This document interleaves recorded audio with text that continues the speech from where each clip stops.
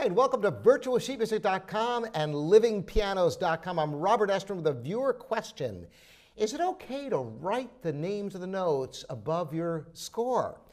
Well, this is a really good question. You might think that when you're first starting out, the best thing you could do as kind of a crutch is to write those notes in so you don't have to count through all those lines and spaces. It can be tedious at the beginning trying to recognize notes, and it can take you so long you might think, why not just write them in? What harm could there possibly be with that? Well, there really is a problem with that. Here's the deal. If you write in your notes, you'll never have to figure them out, so you probably won't. You'll depend upon the written letter name instead of actually counting through the lines and the spaces.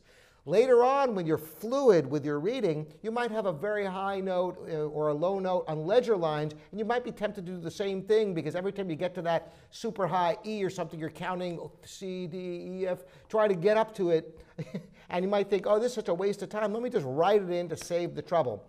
It's a big mistake because if you make yourself figure it out every single time, quicker than you think, you'll be able to recognize these notes. But so long as you write them in, you will be depending upon the writing instead of figuring out the notes. So spend a little bit of extra time every single time, and you will be rewarded by becoming a fluent reader by making yourself do that.